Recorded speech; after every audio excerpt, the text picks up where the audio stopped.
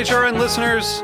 As we celebrate our 15th year, we are deepening our commitment to giving voice to the next generation of food systems storytellers, and we need your help. Our internship and fellowship programs help activate new possibilities for underrepresented and underestimated young people through experiential journalism, audio engineering, and production training. Through these unique programs, HRN helps food equity stewards build essential workforce readiness skills that expand their potential and foster economic mobility. Please consider supporting these critical programs. And with a minimum donation, you can be entered to win a dinner for two at an amazing restaurant in one of 8 cities and tickets to a concert at a great venue in one of those cities. We have incredible partners across the country who have donated, as they also share our passion for helping to educate the next generation of food systems storytellers. Check out heritageradionetwork.org/15 to donate and enter to win today.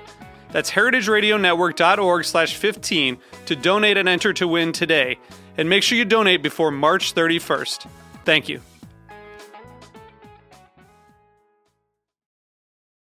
Today's program is proudly brought to you by Culture City, a for-purpose organization that provides a place of acceptance and support for all autism families. For more information, visit culturecity.org. This is Michael Harlan Turkel, host of The Food Scene. You're listening to Heritage Radio Network, broadcasting live from Bushwick, Brooklyn. If you like this program, visit heritageradionetwork.org for thousands more.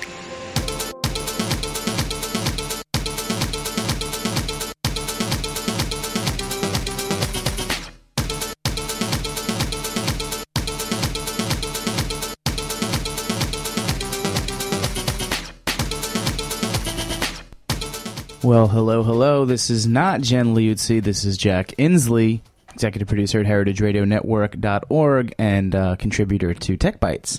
So today we don't have a regular episode of Tech Bites. What we do have is a very, very special feature, which we are calling the B-Side. This is the debut of the B-Side, something that Jen Liuzzi and Aaron Fairbanks hosted a conversation this time with Muay Thai fighters. That's right. So we're not talking tech and food. We're talking Muay Thai. It's kind of like the secret life of foodies. So I'm going to play this episode. Runs just under an hour, about 53 minutes or so. And we will be back next week with a regular episode of Tech Bites. But right now, this is the B-Side for the first time on heritageradionetwork.org.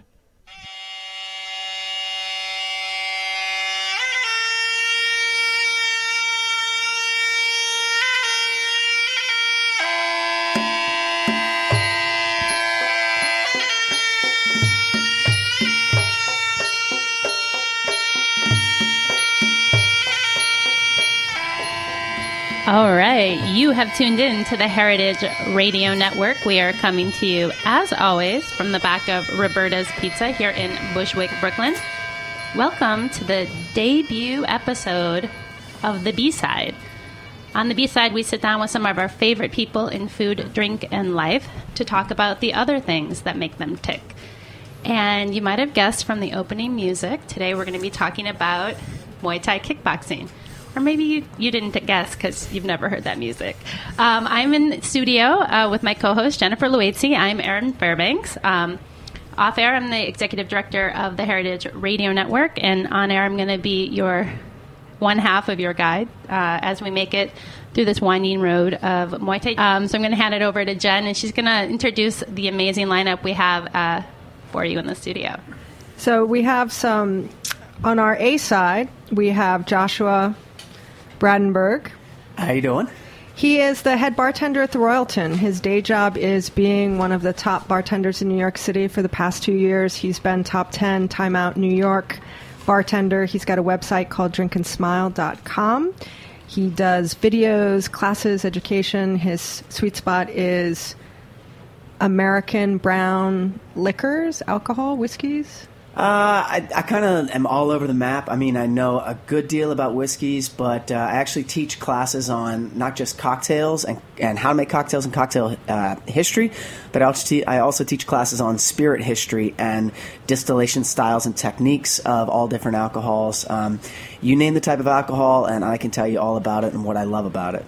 So that's his A side, and you can find him at the small bar at 44th Royalton most nights. And his B side is that he is the WKA Amateur Super Lightweight Champion in Muay Thai. He's also an instructor at Renzo Gracie Academy in New York City and has been practicing Muay Thai for 7 years? 7 years, yeah. I think you left out one thing, Jen. I think his fight name is Broadway. Thank you. It's yeah. I mean, everyone has this super cool, intimidating nickname. You've got like the Terminator and the Korean Zombie, and all these cool fighter nicknames. And I have what I think could probably be the least intimidating fighter nickname on the planet, which is Broadway. It's worth noting that a lot of fighters, at least most of the fighters at Renzo Gracie Academy, get their nicknames when people give them to them. I don't know that Joshua came out and said, I'm going to be Broadway, because that sounds really good by the announcer. But he has a proclivity to show tunes, dancing, and performance, because he came from an acting and theater background in college. Yeah, I came from a musical theater background, and I kind of made the natural transition of, kind of semi-retiring from the acting and from spirit musical fingers theater to punching. Yeah, I mean, it's totally natural, right? To go from musical theater into punching people in the face. I feel like they're really related to each other. And then high kick is high kick to the head. Well, high kick's the same in all different languages.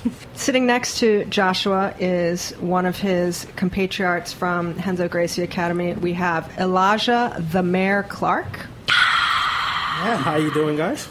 He is a personal trainer for about 12 years now. Notably, he trains Jean-Georges von Gerichten, who, as we all know, is super soigné all the time. The most soigné. And this is how he stays tight in his Prada. Elijah is a professional fighter for the last 2 years. 3 years. Last 3 years, and is currently ranked number 19 in the world. Yes. He fights super middleweight at 165. And he's also a friend of Heritage Radio Network. He was recently up on our Charity Buzz auction block. A very, very lucky person. Had a friend buy them 2 private training sessions with Elijah and tickets to his last fight. You can find Elijah on Instagram at Elijah_Clark, CLARKE. He's also an instructor at Renzo Gracie Academy. And he's got a big smile on his face. And the fun thing about Elijah is that he's really a nice guy. And being a personal trainer, he's very generous and helpful and takes really good care of people. But when you see him in the ring, I've often thought that his fight name should be the Dragon, because he has a mohawk. He's 6'5", and he gets this very fierce, about-to-breathe fire look on his face when he's about to come down with an elbow on you. I mean, it's a good transition from being the nice, smiley guy to jumping in the ring and want to rip someone's head off. How long have you been doing Muay Thai? I've been doing Muay Thai about 10 years now. Yeah. And how did you discover it? Because you're originally from St. Lucia, and that's not really a hotbed of Muay Thai. No, it's not, unfortunately. Hopefully one day I can bring it down there and get the youth down there to introduce it to them.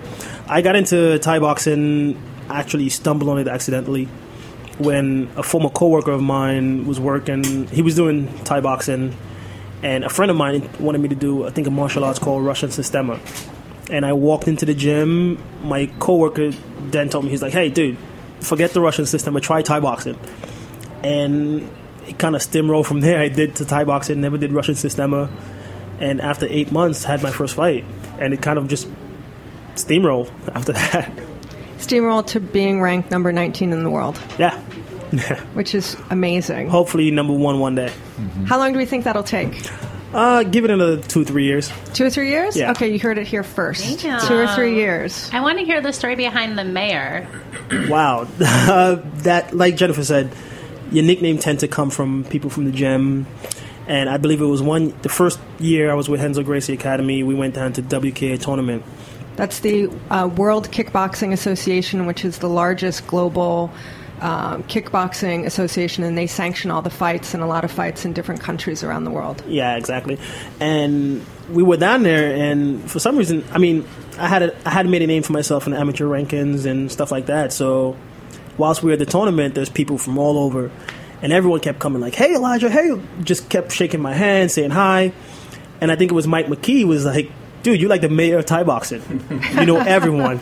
I'm like, "Yeah." And from there, the name just kind of stuck, and I just ran with it. And the funny thing is, I think it was my first pro fight, and I never knew they were going to say the mayor, and they asked for your nickname, and I think Joe put down the mayor, and I never knew he did it. So when they announced the fight, they were like, "Elijah, the Mayor Clark," and I was like, "Oh yeah, okay." I guess that's my nickname now, and it just kind of stuck with that. And now it's what's on his shorts, the Yes. mayor. And Joe is Joe Sampieri, who is the head coach at Renzo Gracie Academy for Muay Thai. So Mike McKee, Mike's name is Mustang. Yes. He is a longtime Muay Thai fighter and personal trainer, and that is the perfect segue to our third Side B guest, Adam Eskin. His A side is he's the CEO of Dig In, which is a farm-to-counter fast casual restaurant. If you live in New York City, you've probably seen it. It's delicious. They have 10 locations around the city and are getting ready to expand to Boston. His B-side is that he trains at Renzo Gracie Academy, and his story is that he was with a personal trainer who saw that Adam was getting a little bored and needed a new challenge and introduced Adam to Mustang, and he started doing Muay Thai private sessions with Mustang, and all of these guys, you can train with them, and it's amazing, but they're really expensive, and I always liken them to high-priced call girls that you want to be your girlfriend, but you can't afford to date. So I'm okay with that. Adam was spending all his lunch money on Mustang, and Mustang eventually brought him to Renzo Gracie Academy, where he could train every day with the Gen Pop for a little more reasonable That's right. down payment. That's right. So this was back in 2011. Yeah. So I guess by the math, it's been 4 years now. And you're thinking about getting ready to maybe fight. Yeah, I think that's a bit of negotiation with my better half. But as Elijah said, I think it's one of those sports where once you get into it, it's a bit of a bug, and it really draws you in, and you just want to learn more and train more, particularly if you're competitive. Are you competitive? Just a little. Just a little. Just a little. And he's not quite fought yet, so he doesn't really have a nickname. No. Are you aspirational for one? Is there one you'd like to float and maybe get some crowd support on? I don't know about aspirational. So before I started to learn how to formally actually fight, I had a little bit of a run when I was in my younger years, where I got into trouble here and there, and I had to have a poster that was given to me so I come from the finance industry before getting into the food business. And I was on a business trip to Spain, actually, or Madrid. And so my nickname back then was the Hurricane. And so I actually have a poster in my apartment now that was custom made for me in Madrid that says El Hurricane on the bottom. And actually is a picture of somebody fighting bulls. So I think those are big shoes to fill. Yeah, I was like, isn't that nickname taken? So, Isn't there already a fighter who has a nickname, the Hurricane? But El Hurricane. I have no idea. Is that like the Nino? But that's what it was before. I think I might have to earn a new one once I step into the ring, if I step into the ring. Well, we can maybe think about what that would be. Do you feel like you're a Hurricane still? I think I've calmed down quite a bit at the ripe old age of 34. Okay. Yeah. Okay. So this is our A-side, B-side crowd, and it's also a great opportunity for Erin, who I know has lots and lots of questions about boxing and fighting, having just started her B-side as a Nak Muay, which means Muay Thai fighter, back in March. I'm a freshie. Inspired by Jen, yeah, full disclosure. Not the only fighter. The gentlemen are not the only fighters in the booth today. Jen, host of Tech Bites, great show. Stay tuned. Fall season starts later in September. Got me into fighting. But how did you get into fighting, Jen? I was on a trip to Thailand about 10 years ago, and we were in Bangkok, and we went to the Muay Thai fights one night at the Rajendamnern Stadium, which is one of the old stadiums. It's one of the champion stadiums, and basically if you fight in Thailand and you make it to Bangkok, you fight at Rajendamnern, and then you fight at Lumpini.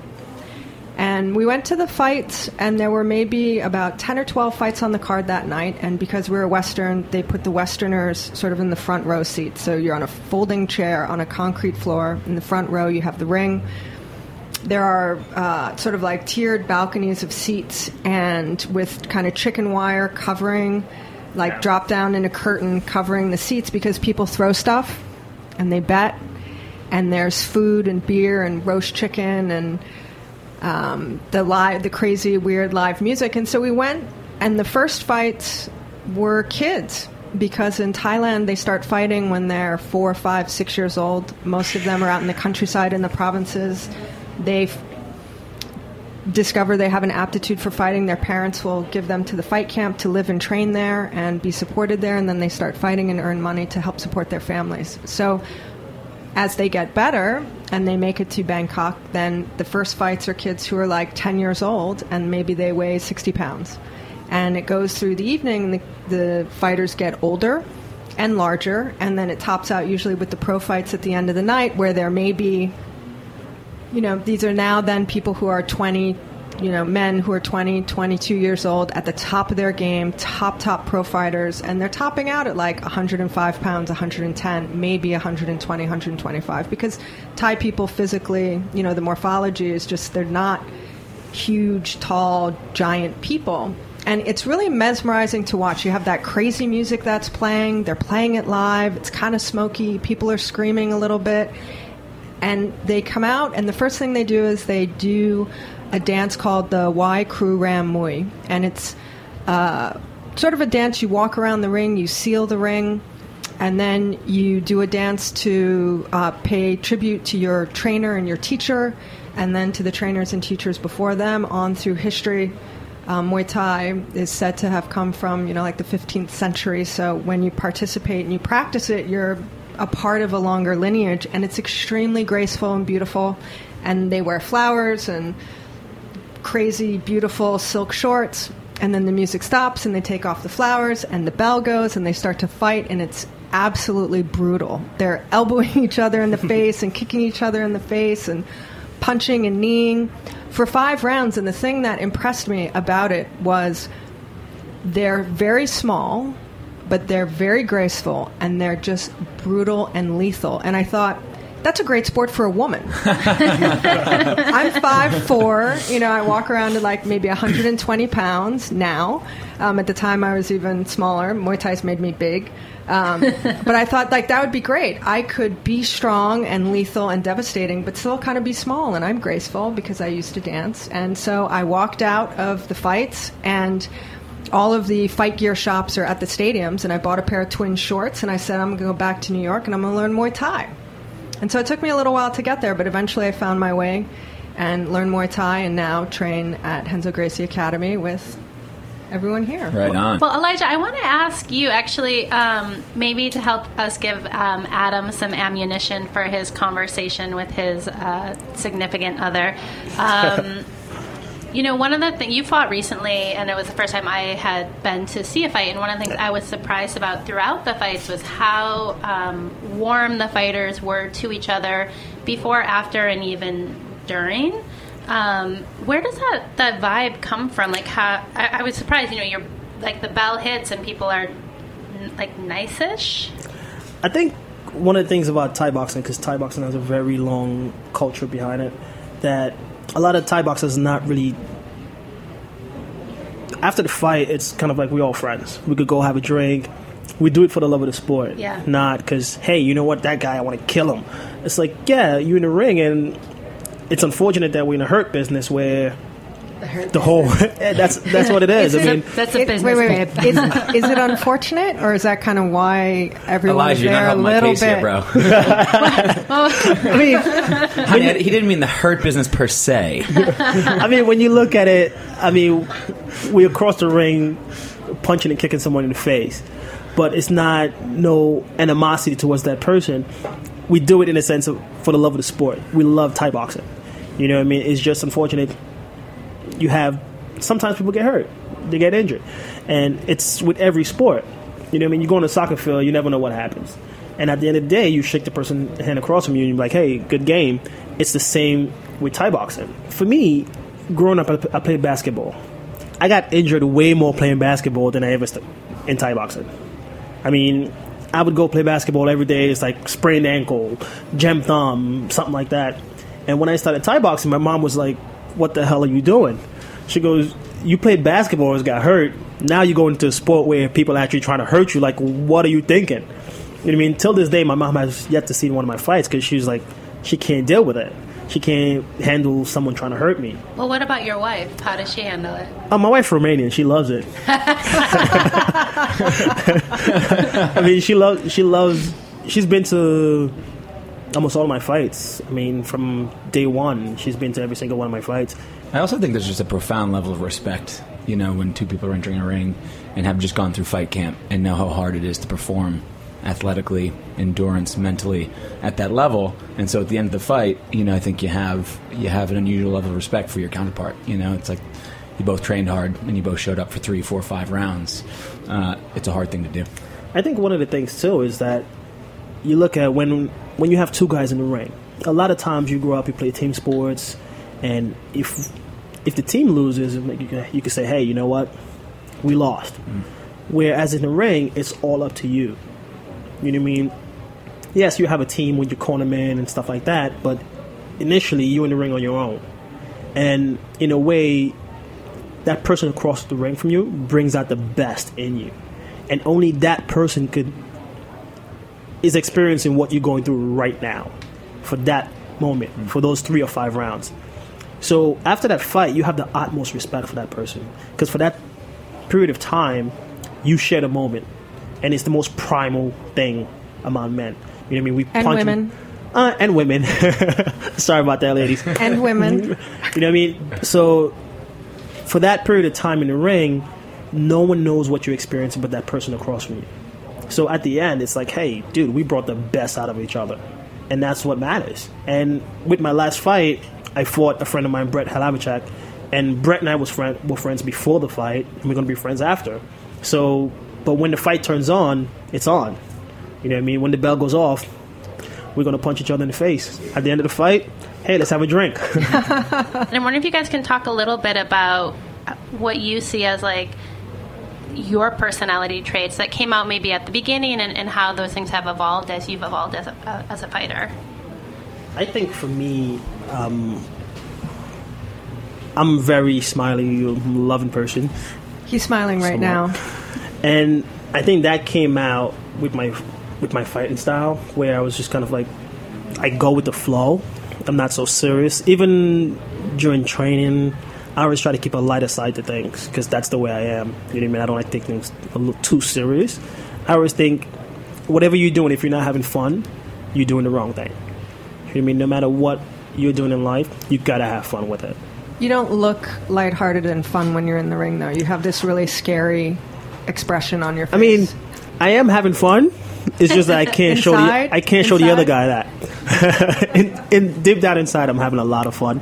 It's just that I can't look at the other guy across from me and start smiling. He's gonna be like, "I'm not scared of that guy. I'll punch him in the face." You know what I mean? So, I think it's just knowing when to turn on that switch on or off.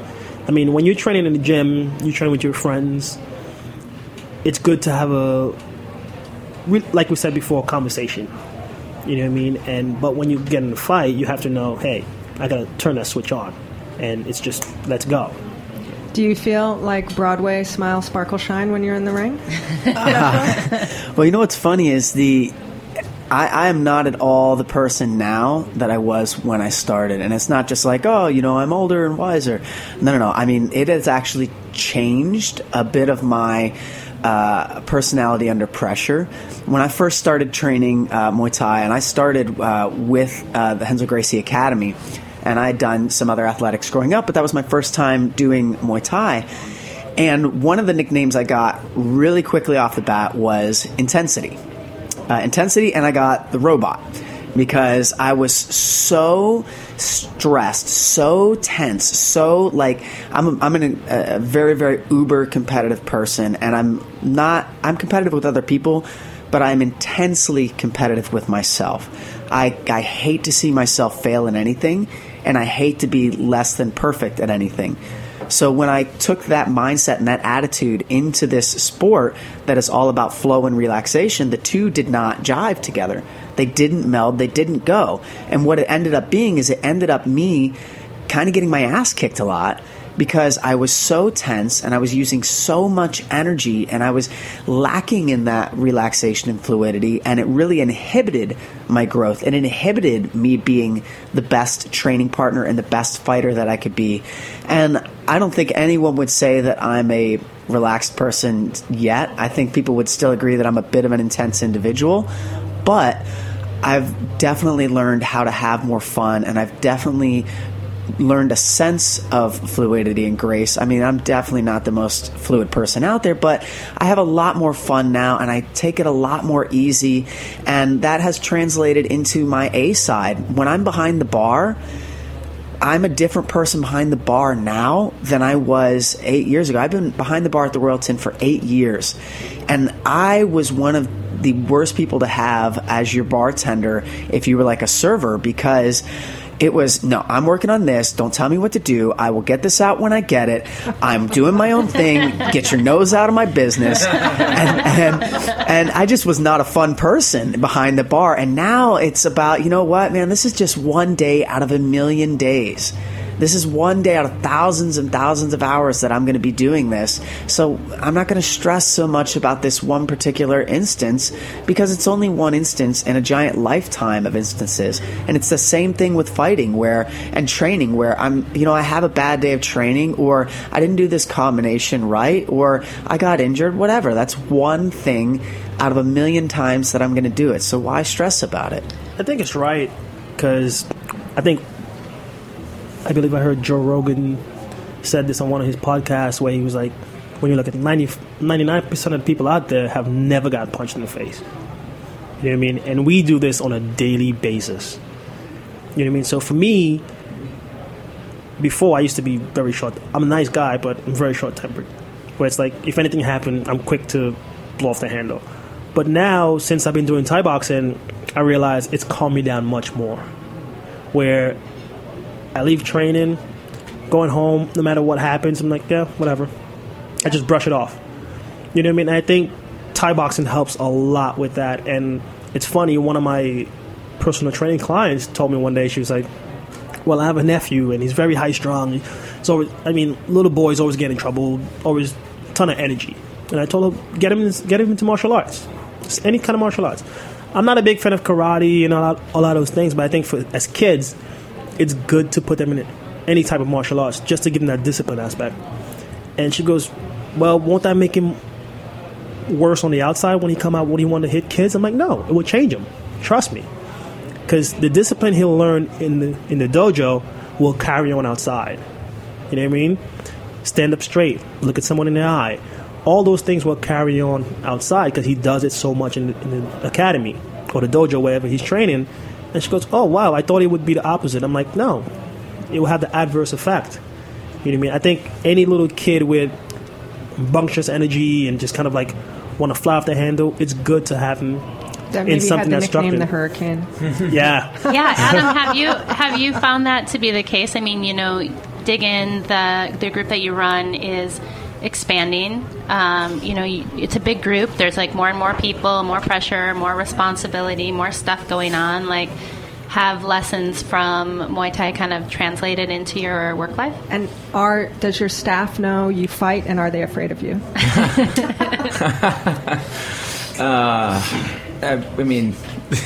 The answers to all those questions probably more on the yes side than the no side. No, all kidding aside. I would echo what both Elijah and Josh said. I mean, for me, I've always been a fairly intense person. That there is, I think, a fairly keen awareness around my intensity when it comes to the business that we're building and what we try and accomplish when we come to work every day. But Muay Thai for me actually has had the adverse, the opposite effect, as Elijah said. And I think part of that is because initially it was really more about the physicality of it. So it was about getting really good workout in, smashing the pads, as Mustang would say, and just feeling like, just completely drained and exhausted. And as you pick up more skills, that sort of that the slope of that curve, it really starts. I wouldn't say it doesn't go exponential, but the slope really starts to accelerate, and I think then you sort of become addicted to the sport and to the technique and to the art of it, right? And then, at least for me, in terms of the phases, and then once you get introduced to sparring, you sort of, I sort of went backwards a little bit. I was like, people are trying to punch me. A normal response. Yeah, as the person in the room has not been punched in the face yet, I think that's a totally normal response. And then so we can take care of that later. Thanks, Jen. Initially, some of the anger comes back. You're like, dude, just punch me, And then you go back on that curve where you start to learn about how it works and what the energy feels like, and the fact that the more calm you are, not only just in the context of energy preservation, but it's a really cerebral sport. I think the best fighters that I've been watching, the guys to my right, the guys like Joe that run our school, it's almost like chess, where they're thinking 2, 3, 4 moves ahead in terms of counter and so forth. So for me, realizing that it's been more about the head. I'm not some crazy tough guy like these guys next to me, but certainly I don't really mind getting punched. I'm not a tough guy, guys. I'm not a tough guy. So once you get used to, you get punched, you get kicked, and certainly you got to get your cardio in shape. So it's there's training involved, but past the physical side, I think it's much more about the mental challenge. All right, hang tight. You're listening to the B-side, and we will be right back.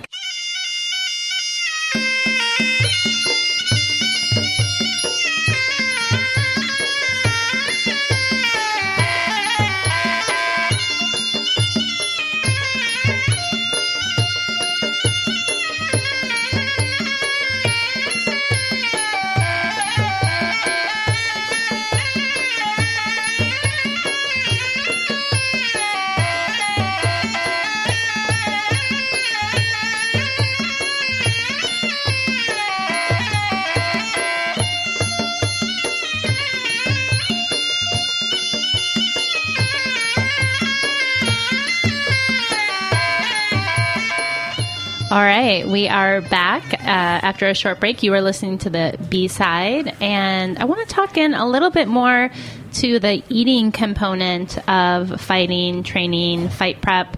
I want to talk about going up, and I want to talk about going down in weight. So, Elijah, you're just off a fight. What do you weigh like normally walking around? Walking around, I normally weigh 195 to 198. And you fought at? 168. But before that, I normally fought at 165.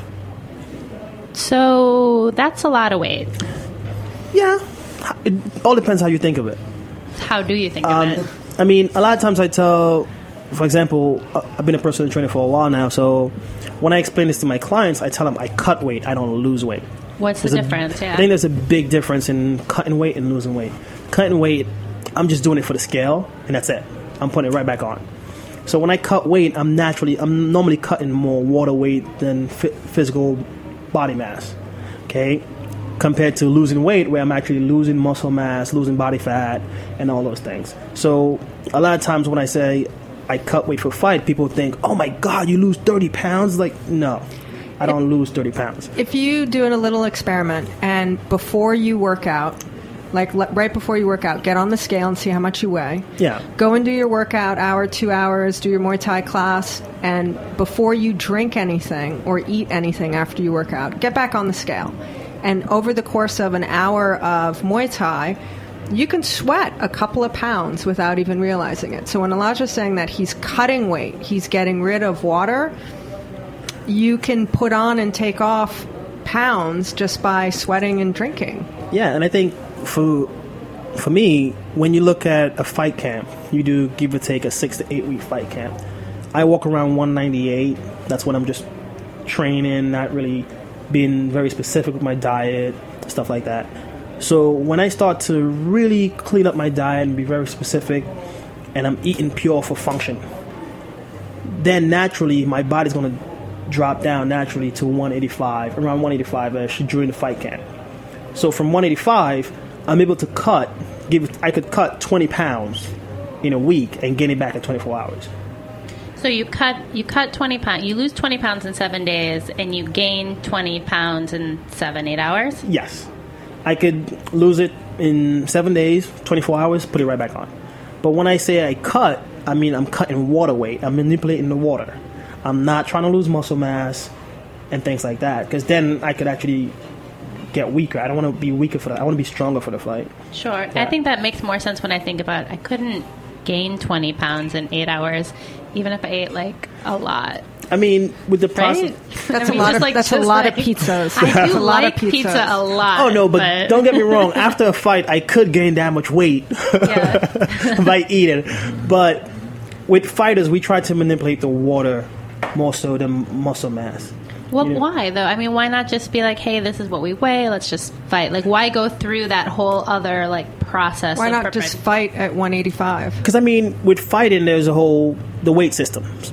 Now, you look at, if I'm walking around 198 and I decide, hey, you know what, I want to fight at 198, I'm probably fighting a guy that's coming down from probably 215, 220, 225. You know what I mean? So I'm naturally going to be the smaller person in the ring. So for fighters, this is a kind of like it's not cheating in a sense, but giving yourself a little upper hand.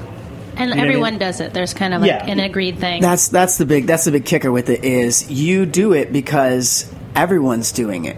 If everyone had this like unilateral agreement to not do it and everyone just fought at their walking way, to be great. But then if there's one person that's cutting down in the ring, it's a huge difference when you walk into the ring with somebody who weighs 15, 20 pounds more than you.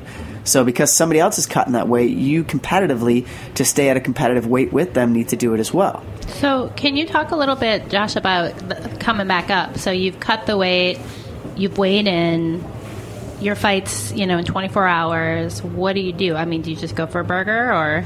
Oh, good Lord, no, good Lord. I mean, well, remember that Elijah said that the vast majority of this weight that's being lost is in water, right?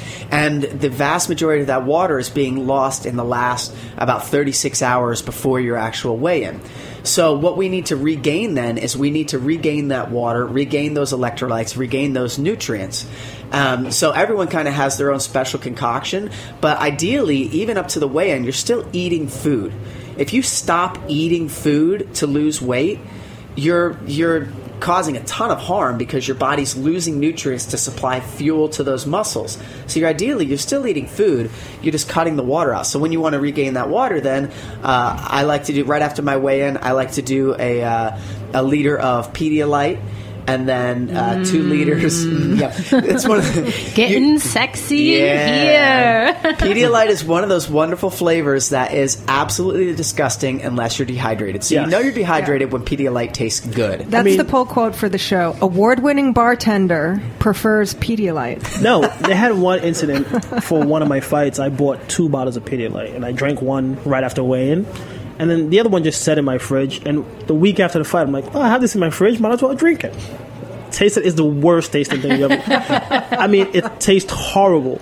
But directly after I jumped off the scale, drinking Pedialyte tastes awesome. It's the best thing in the world. For those that don't know, Pedialyte is a liquid that is used to give infants that have been having bowel issues and may be severely dehydrated. So it is specially formulated to provide rehydration to infants that are dehydrated. It's basically medical Gatorade for babies and little kids. Basically, You yeah. find it in the drugstore, in the medical first aid aisle under children's medicine. Okay. Well, maybe switching gears a little bit. Adam, I want to talk also about,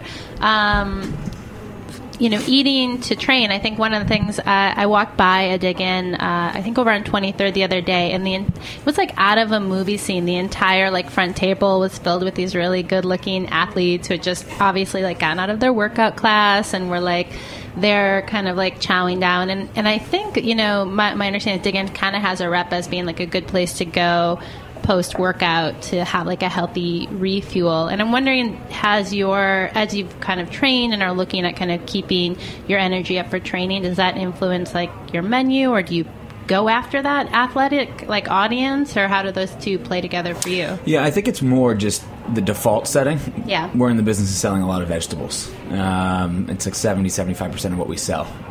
So if you're coming in and you get a plate with naturally raised flank steak, Brussels sprouts, and sauteed broccoli, it's sort of hard to go wrong there, right? And if you're talking about grains, it's farro, or it's quinoa, or it's brown rice. And so just by virtue of how we think about food and the right stuff to put in your bodies, it's not so much tailored per se to the fitness crowd, but it's widely appropriate. And for me personally, in the context of training, it just makes it easier because I'm always in the restaurants and I just have a lot of access and I don't have to pay for it, right? So, if I can be eating sauteed kale and Brussels sprouts and sweet potatoes all day long, I think typically, that's the stuff that you'd otherwise want to be consuming while you're in fight training anyways. But it's, having never stepped in the ring, nor have I cut weight. When I was in school, beginning freshman year, I was paired with a guy on the wrestling team who became my best friend. We lived together for 4 years. And so some of my closest friends during my 4 years at school were wrestlers, and they had to cut weight just like these guys do.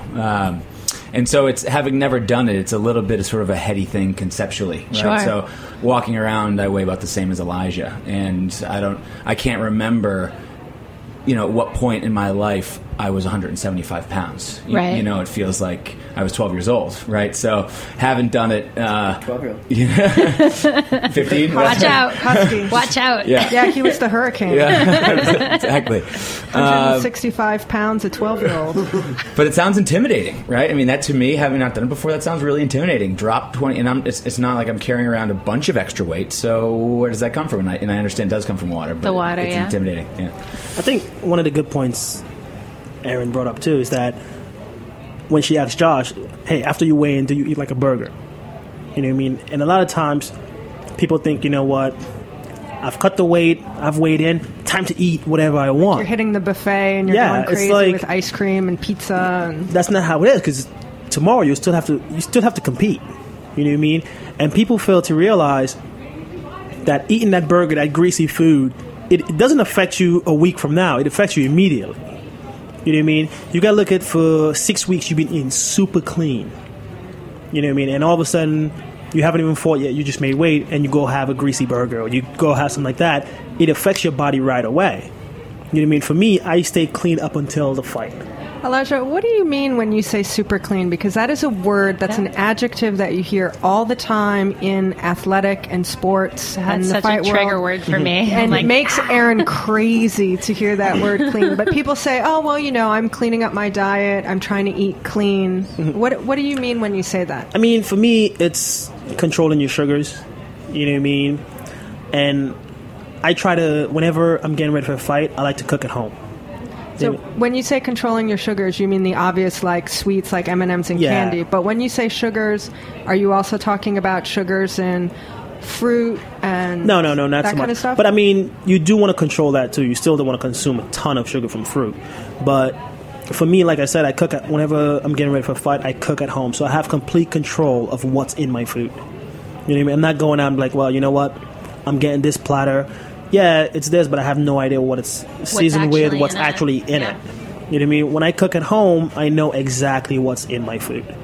And I believe that if you want to be taken seriously as a fighter or an athlete, you have to take control of what you eat.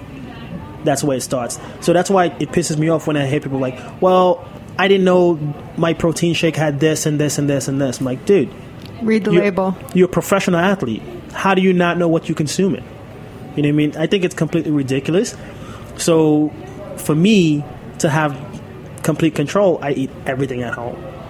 So what about, there's a big article in the Times a couple weeks ago, Coca-Cola funding, all these studies that, like, the issue that we have in America is not that we are eating too much or eating the wrong things, it's that we're not exercising enough. So I think. Come on. Do we even have to? Actually, apparently we do, because this is according to the New York Times. Right. Well, no, the New York Times, in their defense, this was an expose of a lot of Coke-funded studies, scientific peer-reviewed papers that are coming out saying that, actually, if we just move more, we can eat whatever we want. I don't think that's right, and it's sending the wrong message to people. You know what I mean? Oh, sit on your couch, eat Cheetos, and eat whatever you want, and go work out. No, those things affect you immediately. It's not, oh, I had a good workout, I could have this. It's like, no. Like, I've had people I know who fight and say, oh, today's my cheat day. I'm like, what the hell you mean cheat day? There's no such thing as a cheat day. If you're eating correctly and you're eating proper foods, there shouldn't be no reason for a cheat day. Not once during my fight training, I'm like, oh, it's the weekend. It's my cheat day. Like, no. Everything I eat is flavorful. You know what I mean? And I eat in a healthy way, but I make it fun. So I don't have to have a cheat day. There's no such thing as a cheat day. I would come in on a little bit of a disagreement with Elijah on this one. I have to say, fight. Because for some people, when you look at a dramatic shift in your diet, for somebody to go from having something that they're used to indulging in, they're used to willing to give into a certain craving, to the crave for fat, the crave for sugar. Your body develops a mental and a cycle and a physical addiction to the feeling of these things. So for somebody that has this issue, for them to go and to say 100%, I cannot have this anymore, or to cut it down to such a level where your body's still craving it and it is not feeding that craving, it becomes, I think, sometimes harder for the person to stick to this new format.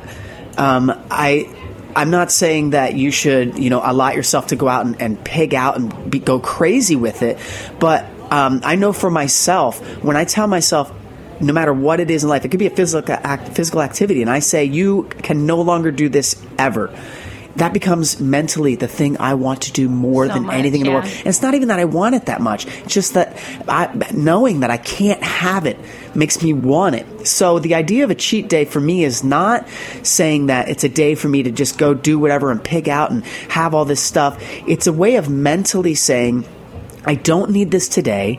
I don't need this tomorrow. I don't need it the day after, because 5 days from now, I get to indulge in it in a reasonable amount, reasonable being a really important word, but I do get to indulge in it in a little bit, which helps me mentally be stronger and helps me begin to develop the pattern of correct eating. Then once I begin developing a pattern, my body becomes used to good food. It becomes used to things that have healthy properties to it. My cravings for the negative things will begin to decrease.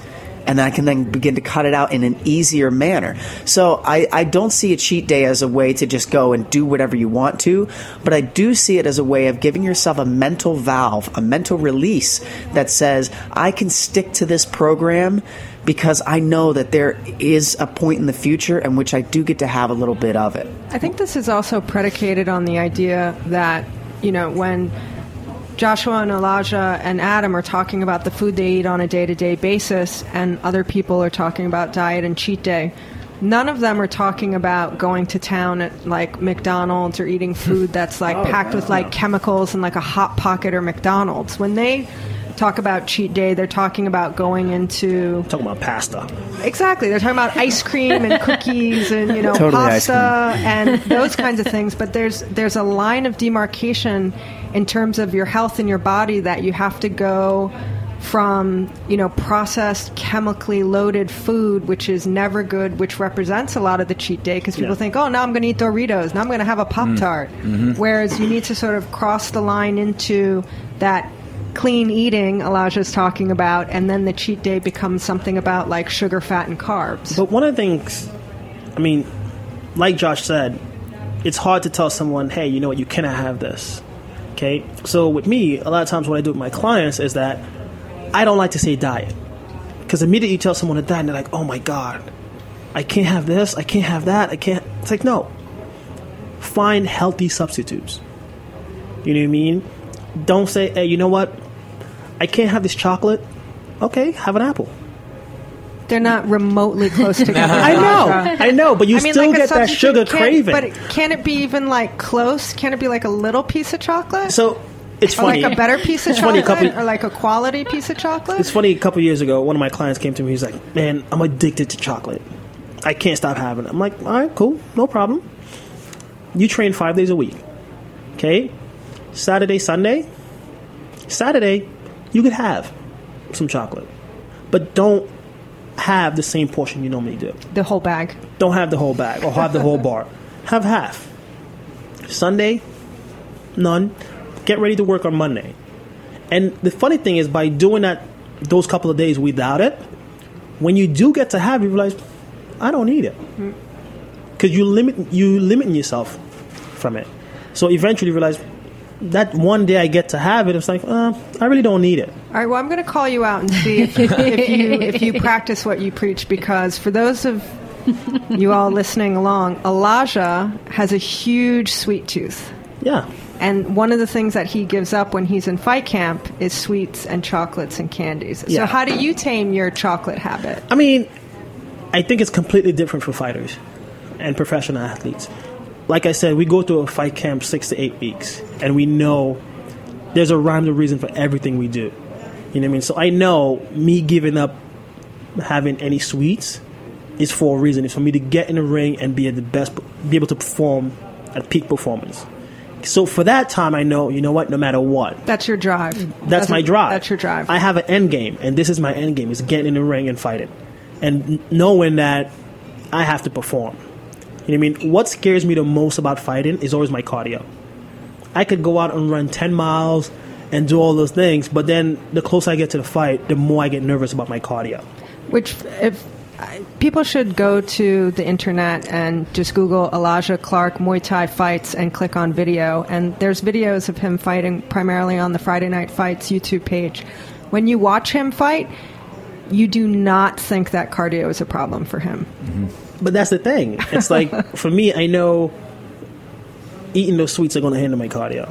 Eating those bad things are going to hinder my cardio. So I know for that 8 to 6 weeks, I have to, you know what, it's cut off completely. But for the ordinary person, you can't tell them, like, hey, you know what, cut this off immediately. I mean, it's hard for anyone to do that. So we are in the room with superheroes, not ordinary people. But as Elijah pointed out, most of the population, they're not in fight camp and they're not fighters. And so I think a big part of it is, as we've discussed here, is just avoiding extremes. You know, it doesn't have to be so extreme to one end. And when we think about food, it's really a lot more about what's sustainable. You know, so your point about just avoiding all of the processed, industrial, sort of trans fat sort of crap that's out there, and eating real and whole foods. You know, there's been a lot that's been written recently about fats and the role they play in weight loss and weight gain, and saturated fats, and, you know, the fat that comes from meat and real butter versus things like margarine, things that are a lot more processed. And I think we all know how that story's playing out, right? It's the real stuff. So to the extent that you want to put, you know, really high quality, you know, from the farm butter on a really beautiful piece of bread that was just baked fresh in the back of the kitchen, there's no issue with that. You should not shy away from those things, but it's about balance. Don't have an entire loaf of bread, you know, lathered in butter 7 days a week. Well, make sure it is bread made with ancient grains that has undergone a long fermentation process. And then I'm like, yo, that sounds clean to me. Wow. Thank you so much, guys, for being part of our debut episode. Thank you very much. That was great. Thank you, guys. Thank you for having us. All right. Right on. If you're out there, stay tuned. We'll bring you more future episodes of the B-side. Would love to hear what sides you want to get into. You know, food people who are musicians, bikers, or more fighters. Get in touch. You can find us at info@heritageradionetwork.org. We are a member-supported nonprofit, so if you like what you hear, please visit the website, click that donate tab, and become a member today. Thanks so much for listening. Stay tuned in.